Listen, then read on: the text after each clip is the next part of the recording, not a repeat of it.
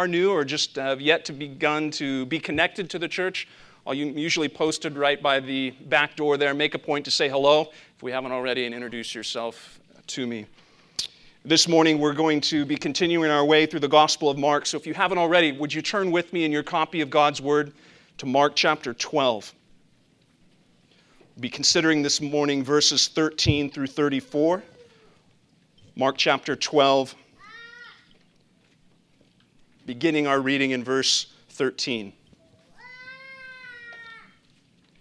And they sent to him some of the Pharisees and some of the Herodians to trap him in his talk. And they came and said to him, "Teacher, we know that you are true and do not care about anyone's opinion, for you are not swayed by appearances, but truly teach the way of God. Is it lawful to pay taxes to Caesar or not? Should we pay them or should we not?" But knowing their hypocrisy, he said to them, "Why do you put me to the test? Bring me a denarius and let me look at it." And they brought one. And he said to them, "Whose likeness and inscription is this?" They said to him, "Caesar's." Jesus said to them, "Render to Caesar the things that are Caesar's, and to God the things that are God's." And they marveled at him.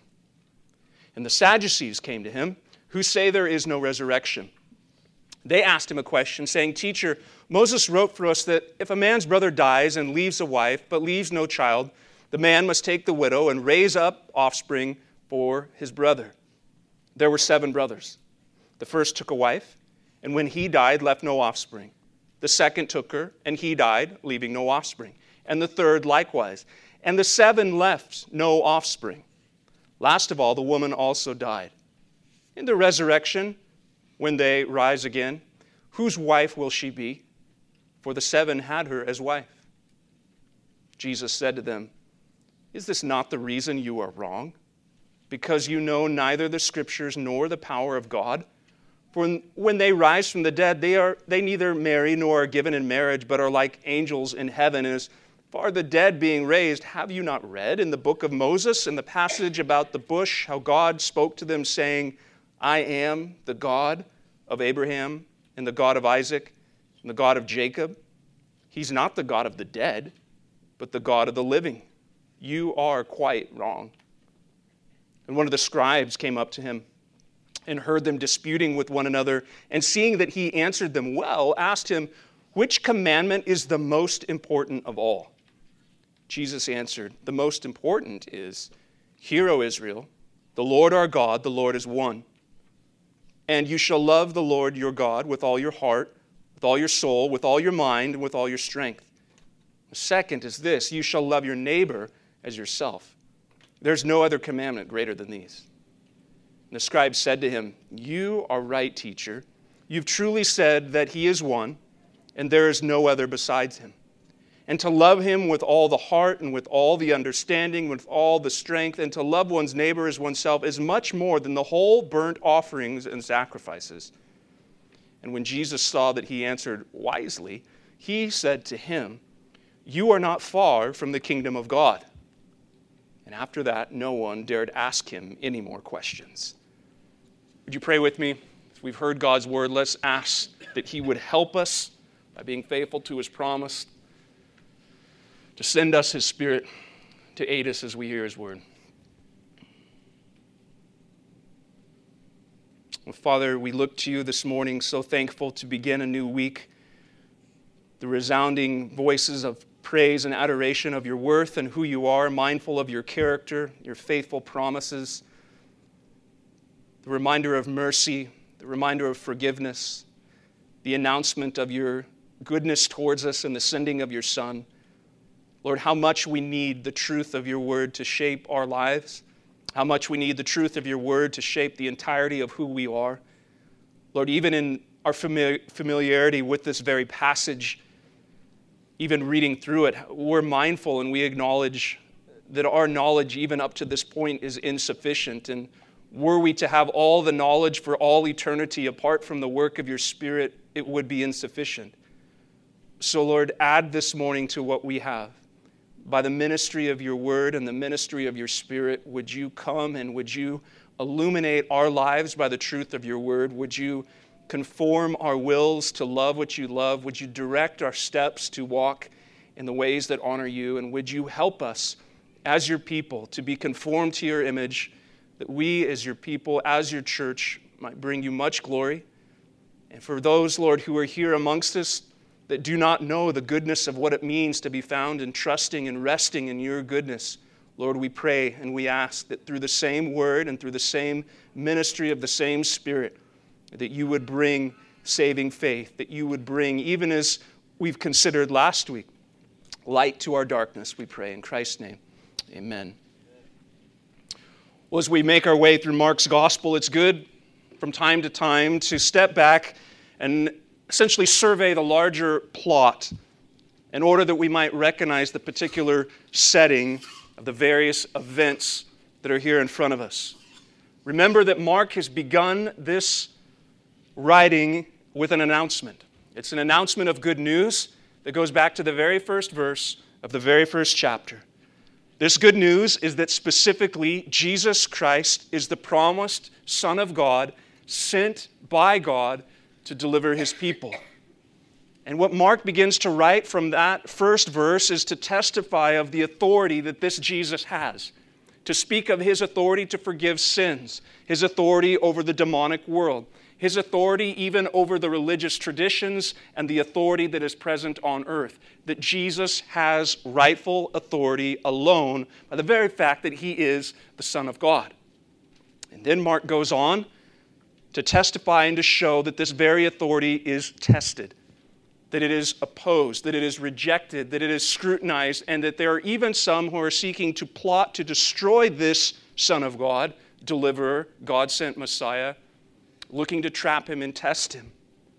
And it's important to remember that as we read the three encounters that are before us this morning, that these questions take place within the plot line of testing.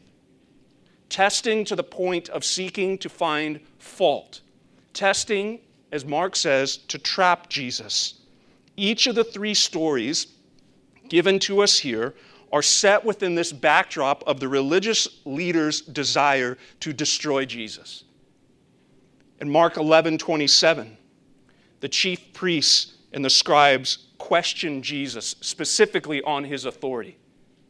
In Mark chapter 12, the verse just before we began reading, in verse 12, these same religious leaders are seeking to arrest Jesus. And it's in the context of those desires to arrest and to destroy that the Pharisees, the Sadducees, and then a scribe come to Jesus, each asking specific questions, each referring to him as teacher, each asking questions about the law, and each seeking to poke at the reality of the authority and his knowledge of who he is. The significance of this testing, it's actually further clarified when we remember the context of Jesus' repeated predictions of his suffering, his death, and his resurrection. Mark is writing to show us that this testing, it's actually serving the greater narrative, the greater plot of this gospel of who Jesus is must be clarified by this testing of who he is.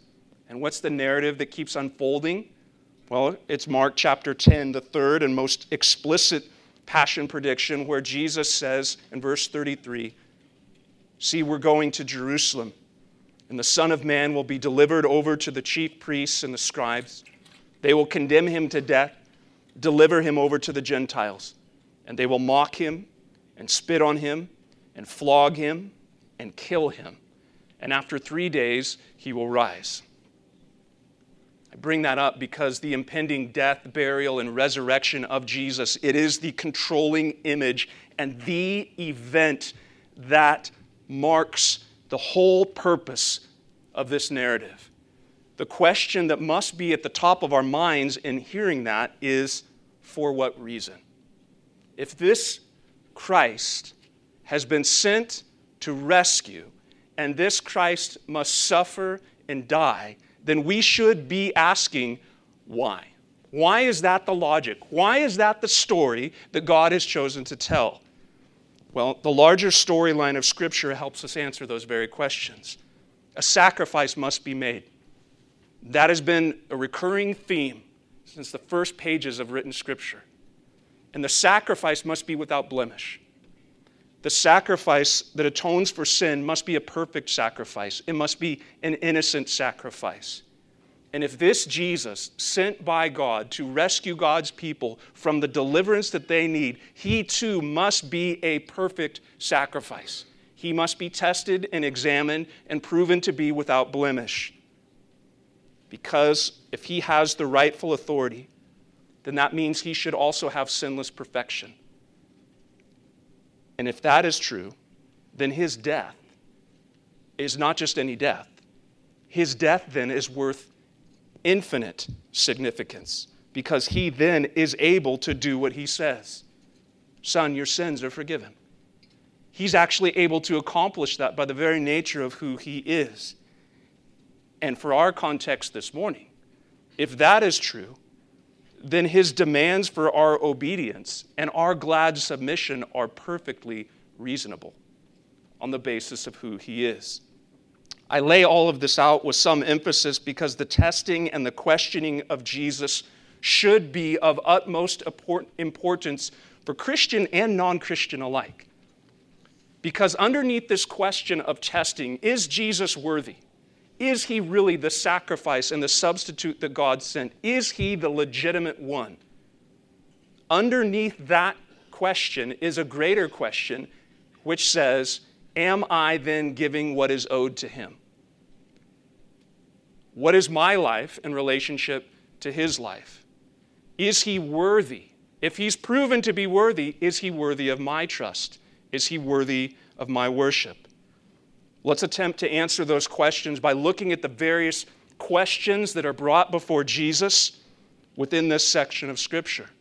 Well, what's the first question? Well, essentially the first question, the hand goes up and says, Jesus, can we talk about the government's authority? Like we've never heard this one before. What is the government's authority? Look back at verse 13, how this sets up. They sent to him some of the Pharisees, some of the Herodians, to trap him in his talk. And they came and said to him, Teacher, we know that you are true and do not care about anyone's opinion, for you are not swayed by appearances, but truly teach the way of God. Is it lawful to pay taxes to Caesar or not? Should we pay them or should we not? Remember the context here, it's even explicit in verse 12, is that of trapping Jesus. This is a group of religious leaders who are asking a question, but they're asking in a disingenuous way. The hope here, it's pretty apparent, is to discredit Jesus. By his answer, divide his followers and expose him as a false teacher. The context here has to do with the authority of the civil government. And can I just say, it is good to know that 2020 wasn't the first time that this matter of the government's authority was a hot topic. There's nothing new under the sun, friends. Hoping to trap Jesus, they ask him a yes-no question. Is it lawful to pay taxes to Caesar? Yes or no? And they put the microphone in his face. Now the trap that the trap that they're asking and the tax that they're referring to, it's essentially a poll tax related to a census. If you live in a certain region, you must pay a certain amount. It was instituted in AD 6, and it was the required payment of 1 denarius, which was approximately the average wage of a day's work. It was a silver coin. It bore the image of Tiberius Caesar with the inscription, Tiberius Caesar Augustus, son of the divine Augustus.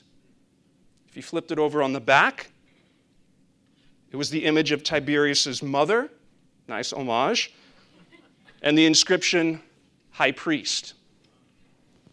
Tiberius Caesar Augustus, son of the divine Augustus, my mom, the high priest.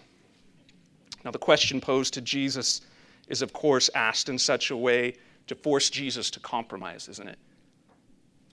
Support for the payment of the Roman tax will discredit him in much of the eyes of the Jewish people. But his refusal to pay labels him an insurrectionist and a zealot and will bring the hammer of Roman authority upon him.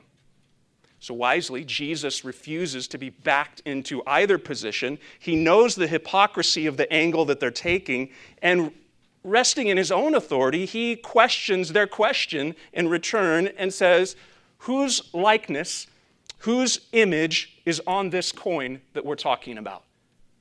And you can just imagine everyone's heads looking down, knowing full well what they're going to see, and answering Caesar.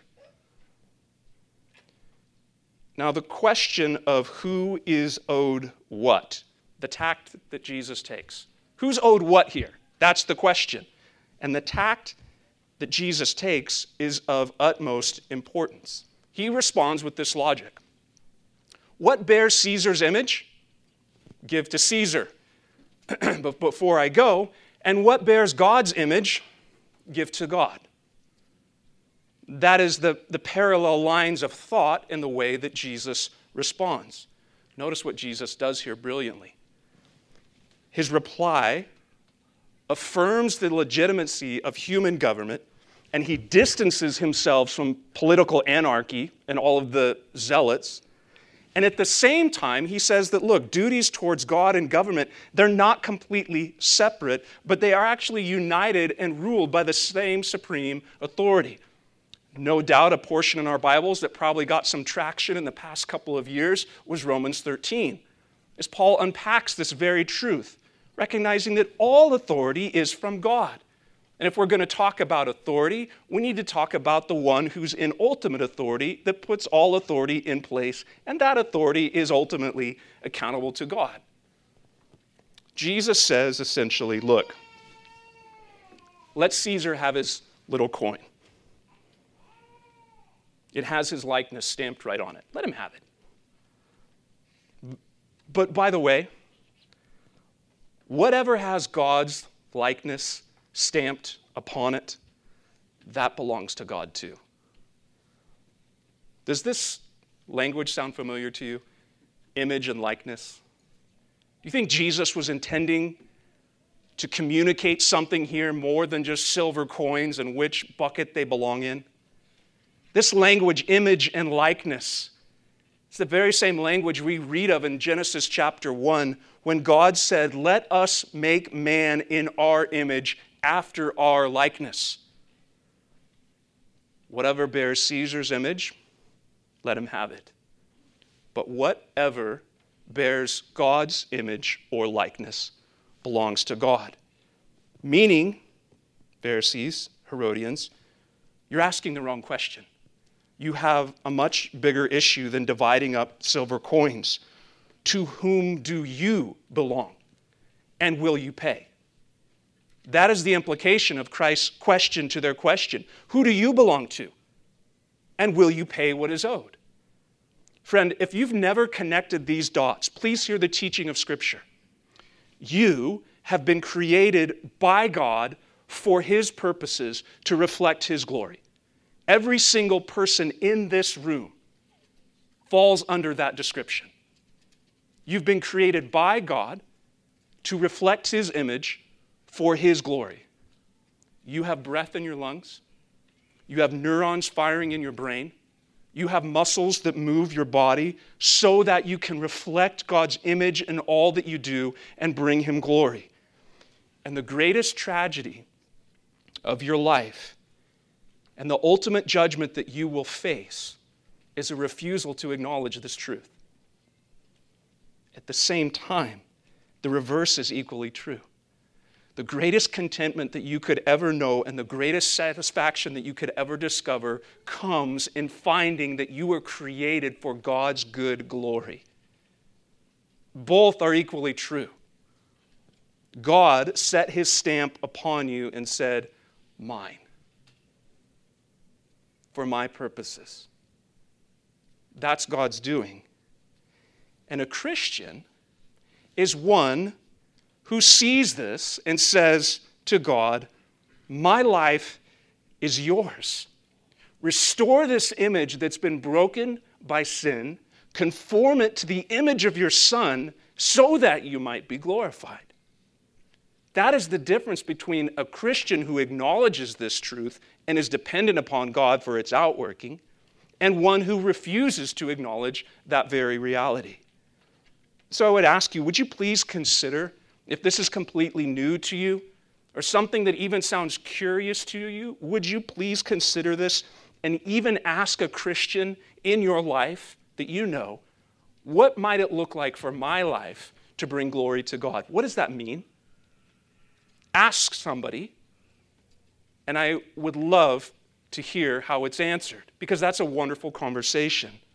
It begins with agreeing with God that your life belongs to Him, and then repenting of your refusal to do so, and believing in His Son that He is sufficient to cover your sin and complete the good work that He begins in His people. Render to Caesar the things that are Caesar's, and to God the things that are God. And they marveled at Him. Well, if questions about the role of civil government don't trap Jesus, how about eschatology? Let's talk about the resurrection. This is right out of the playbook of all the crazy questions you could be asked. What's the role of the civil government? Can we talk about eschatology for a minute? And here comes the next question, verse 18, a question about the resurrection. The second question in the second test comes from the lips of the Sadducees in verse 18, who said to him, and Mark notes, who say that there is no resurrection. This is important because it's the premise for the entire scenario that they set up and the question that they posed to Jesus. The Sadducees were another religious body alongside the Pharisees, but differing greatly from the Pharisees in what they actually believed. The Sadducees considered the Torah, the first 5 books of our Bible, to be the only authoritative teaching of God. So they only looked to the first 5 books of Scripture.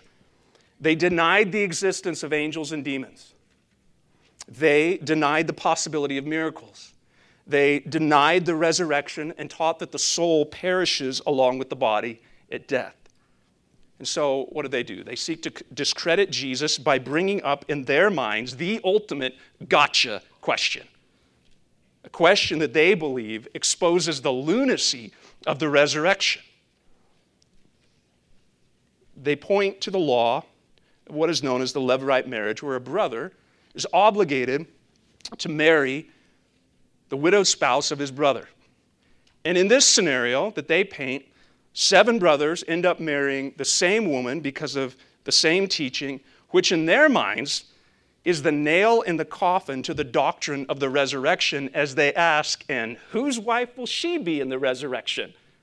You can just imagine their glee as they painted in their minds this perfect scenario to trap Jesus, showing that what he teaches is not credible at all and is not at all worth following, seeking to expose him as a fraud. Jesus takes the mic, as it were, steps to the podium, and says, "You are wrong. You do not know the Scriptures, nor the power of God." He says this to the Sadducees, who prided themselves on their knowledge and their holding to the Torah. In other words, what Jesus does here is he refuses to accept their premise. You're wrong on 2 accounts, he says. You are wrong on the manner of the resurrection and the very fact of the resurrection.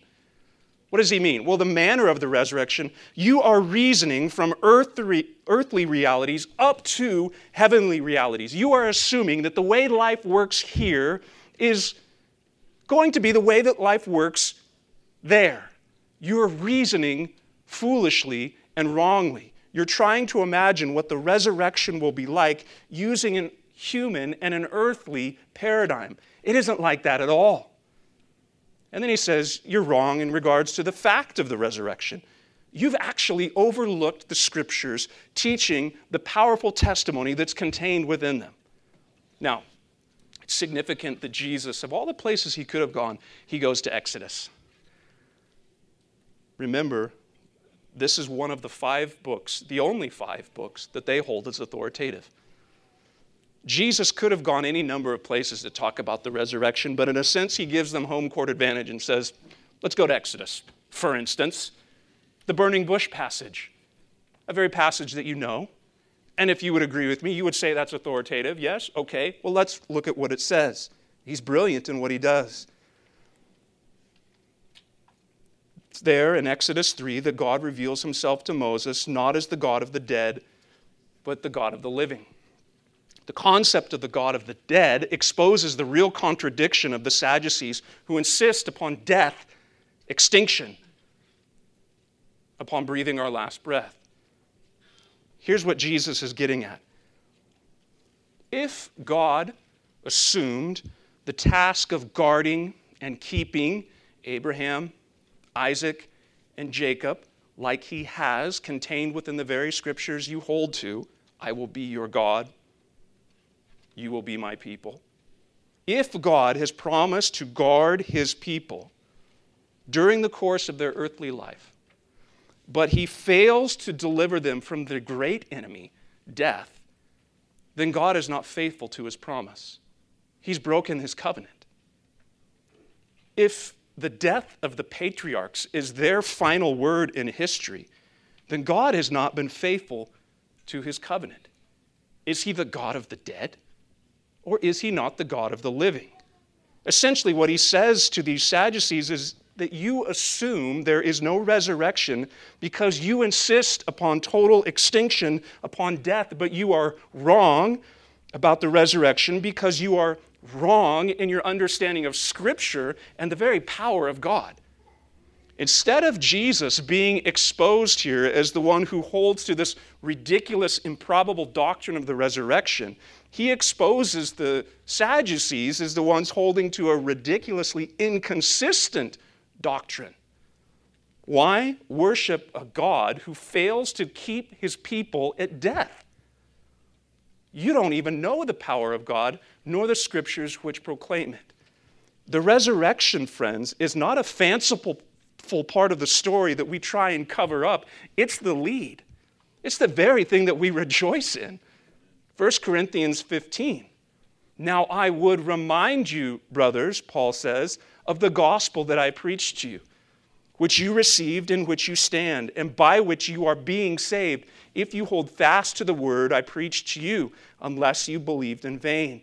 For I delivered to you as of first importance what I also received, that Christ died for our sins according to the Scriptures, that he was buried, that he was raised on the third day in accordance with the Scriptures. This is of first importance. If you do not see this, you do not know the Scriptures nor the power of God. And Paul goes on with the same reasoning in verse 12. Now, if Christ is proclaimed as raised from the dead, how can some of you say that there is no resurrection of the dead? But if there's no resurrection of the dead, then not even Christ has been raised. And if Christ has not been raised, then our preaching is in vain, and your faith is in vain. We are even found to be misrepresenting God because we testified about God that he raised Christ, and whom he did not raise, if that is true, that the dead are not raised. For if the dead are not raised, not even Christ has been raised. And if Christ has not been raised, your faith is futile, and you are still in your sins. Then those also who've fallen asleep in Christ have perished. If in Christ we have hope in this life only, Sadducee, we are of all people most to be pitied. But the fact that Christ has been raised from the dead, the first fruits of those who've fallen asleep. The resurrection is the power of God. The resurrection is the testimony of the power of God, central to the good news of the gospel. The soul is eternal, and the soul that is united to Christ faces the pangs of death head on, full force. Because of the fact that Christ has been raised from the dead, we know the Scriptures and the power of God. Test number 2, passed. What else could come Jesus' way? They brought God versus the government. Some eschatology questions. There's one more. What I'm calling, what's the meaning of life? If it doesn't go any more complicated, let's go here. Here's why I say this. Look back at verse 28. One of the scribes came up and heard them disputing with one another, and seeing that he answered them well, asked him, which commandment is the most important of all? Jesus answered, the most important is, Hear, O Israel, the Lord our God, the Lord is one. And you shall love the Lord your God with all your heart, with all your soul, with all your mind, and with all your strength. The second is this, you shall love your neighbor as yourself. There is no other commandment greater than these. The final question is asked by a scribe, and it's a question essentially of distinction. In Jewish teaching, it was often taught that there's 613 total commandments. 365 negative, 248 positive. So you can understand the reason for the question. Of all the commandments, is there any that's most important? Anything that rises to the top? Anything of distinction that you could sum all of this up, Jesus? The sense of the question is not simply what is the most important as far as ranking, like 1 to 12. Just give me the first. It's more in the sense of what supersedes everything. What is it that sums up and points to the great purpose of it all? And that's why I'm saying, Jesus, what's the meaning of life? What is all this about? What is the most important thing? And in response, Jesus goes 2 places, Deuteronomy 6 and Leviticus 19. The passage in Deuteronomy 6 is known as the Shema, just simply meaning to hear. And it was recited every morning and every evening by faithful worshipers. It was a creedal summary of God's being and man's responsibility. Each morning and each evening, reminding myself, the Lord our God is one. I shall love the Lord my God with all my heart, with all my soul, with all my strength. The Lord our God is one. And to love him with all my heart, with all my soul, with all my strength. And then Jesus bookends this with Leviticus 19:5, citing the command to love your neighbor. Love God with your all. Love your neighbor as yourself. What Jesus does here is he points to the unity and the order of something very essential. Unity in the sense of love of God being united to love of neighbor. Not distinct, but he marries them. One commentator said, Jesus avoids the danger of mysticism, which results in a detached and disembodied love for God, as well as the danger of humanism, which acts towards humanity without reference to God. And unfortunately, most often, isn't that what happens here? We somehow detach them. A mystical idea of love where I just love God with my journals and notebooks out in the woods with no regard for anybody else around me. Or a love for neighbor that is completely ignorant of the God that created us. And Jesus puts them together and says, do you understand? It's not either or. Do you understand the sum total of what we're saying? Do you understand that everything points to this? Do you understand that the meaning of life is to love God and love neighbor? The order also matters. Love of God is prior to love of neighbor, and I would say even establishes its possibility. If we want to define love as God defines love, we must begin with God, not our own definition, to write our own rules and make them up as we go and then say, I'm a loving person. We begin with who is God. And once we understand who God is and the definitions that he gives, then we can turn to one another and we can begin to order this idea of loving neighbor. Love of God is prior to love of neighbor and establishes its possibility. Love is the fulfillment of the law and the telos of love. They're not disconnected. Do you want to know the meaning of life? Do you want to know God's will for your life? The will of God is seen in the law of God. Listen to David's testimony in Psalm 40, verse 8. I delight to do your will, O my God. Do you know the next clause? Your law is written in my heart. The will of God is understood when we see the law of God. What is God's purpose for our life? He has given us His law. Teacher, what is the great commandment? What do they all point to? What is the meaning of life? Love God and love neighbor. And the great end of God's law is love.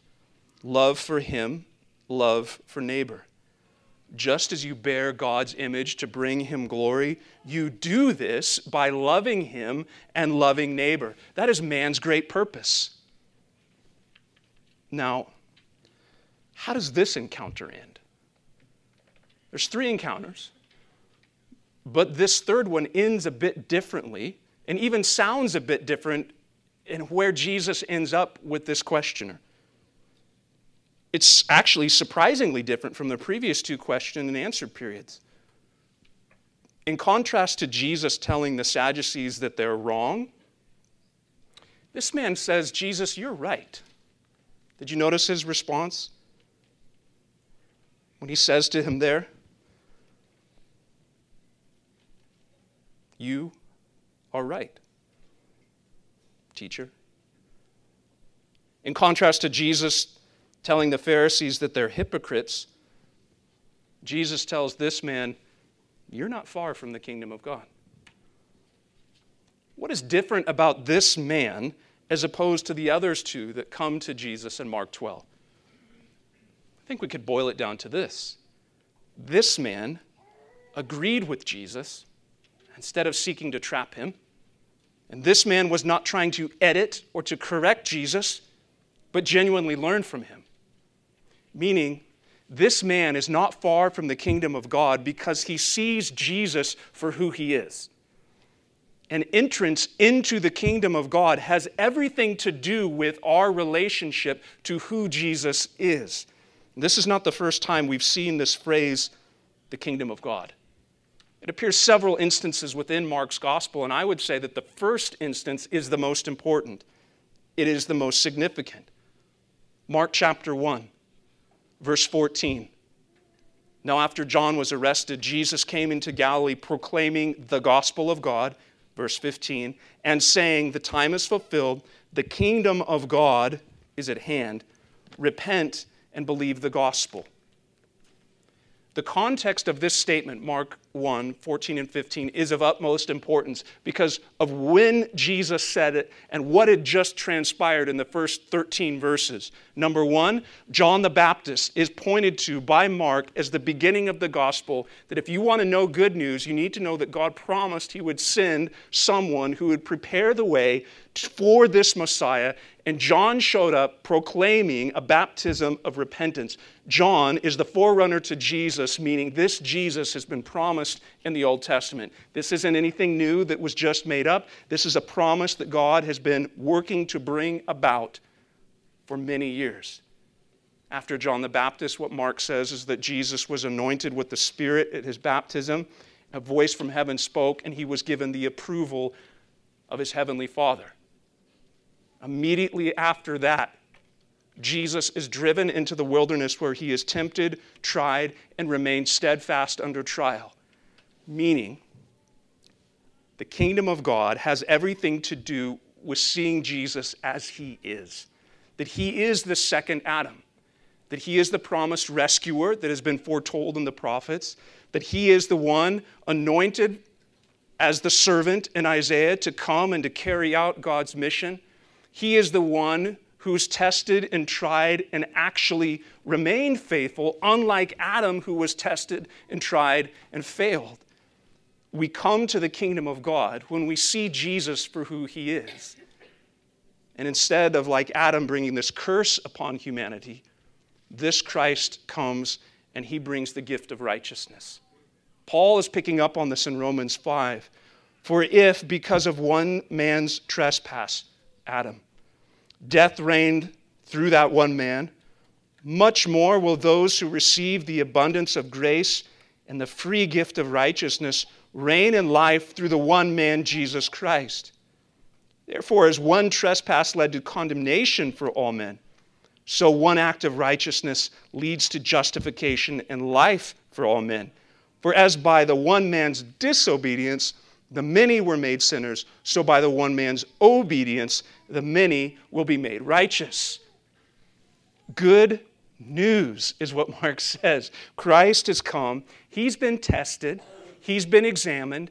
And he's been proven faithful. He is the one without blemish. And he stands, Mark says, in the place of sinners. His righteous life in the stead of unrighteousness. He stands before the law and says, I've fulfilled all its demands.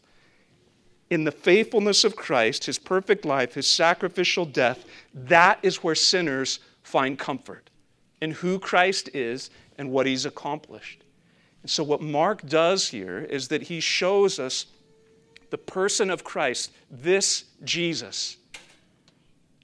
He is the answer to our greatest need and the resolution to that great tension that we all feel.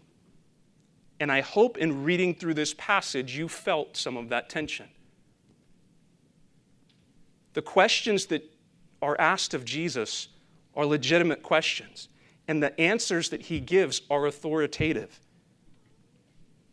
When he talks about bearing God's image and giving to God what he is owed, when he talks about loving God with all heart, soul, mind, and strength, and neighbor as self, that's the right answer. But yet, if we're honest with ourselves and we examine our lives, there is a tension, isn't there?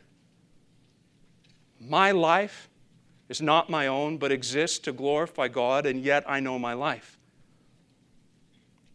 The meaning of life is to love God with my all and love my neighbor as myself. I know my loves. There's a bit of tension here. The Gospel of Mark drives right at that tension and says, yes, don't look away from that reality, because that is exactly the point. Who is the one that God has provided in the face of that tension? It is his Son. And so the one who says, okay, I'm made to reflect God's image to bring him glory. Have you seen my life? It's a mess. And the Gospel of Mark rises up and says, look to Christ. He is the Son of Man, the Son of God, who is the express image of the Father. He stands as the perfect sacrifice to pay the debts of his people. He satisfies the law's demands, and he represents his people perfectly before the Father. The same person would say, but what about this great tension of truly loving God with my all, or even attempting to love my neighbor as myself? Mark rises up and says the same thing. Look to Christ. Not only has he satisfied these demands in our place, what does he do? He conforms his people unto his image, transforming us to love what he loves perfectly unto ultimately our resurrected bodies. God in the flesh for his people, to conform his people to that image so that God might receive the glory. The very tension that we are to feel is to drive us towards the reality of looking to Christ and seeing him as God's provision for that great disconnect in our lives. It is impossible to love God with your all. It is required that you do. Do not ever separate those realities. If you try and separate them, there's no need for Christ. The reality of both remains true. You're created in God's image. Give him what he is owed. It's impossible to give him what he's owed in the midst of a broken life ruined by sin. Christ meets us in the realities of both of those disconnects and says, he is the image of God in the flesh. And he is the one who fully satisfies the delight of the Father, loving him with his all to the point of death, so that his people can do the same. So that we can begin to know what it is to love him with our all, to love our neighbor as ourselves. And he's conforming us to that image so that we will do so for all eternity to his glory by his grace and power. The Gospel of Mark is most certainly good news, not only for sins forgiven, but for the hope of what God creates within his people. the very hope of what he's doing now in his church, the new creation that he's gathering to himself, and the anticipation of what we will experience for all eternity with him. Let's look to him now, placing our trust in him, giving him thanks for his wonderful provision. Father, how thankful we are that you are the Lamb who's without blemish, the perfect sacrifice, and that you are the Lamb that's been proven, poked, questioned, even attempted to be trapped and discredited, and yet you prove yourself to be exactly who you are. God with us. God in the flesh. Thank you that you have come and that you have proven yourself to be the one who is sufficient to stand the test and to stand in place of your people. Your sinless life, your sacrificial death, your triumphal resurrection, Lord, we need all of it. We pray that you would continue to conform us to the image of your Son and give us the great hope, even in the midst of the great disconnect of what we see in our lives. We pray that the gospel of grace would continue to meet us where we are, that we would know the great joy of where sin abounds, that grace abounds all the more, and where the image of you is marred and broken and shattered, that it is by your grace that you restore that image, and we long for that day when it is put together, the final piece and resurrected bodies, living content and unto your glory in perfect goodness and perfect righteousness. Lord, we long for that day, so we pray that you would be the shield about us, the lifter of our heads. Remind us of the great hope of heaven and the day that awaits us, especially in the midst of difficult days and trial.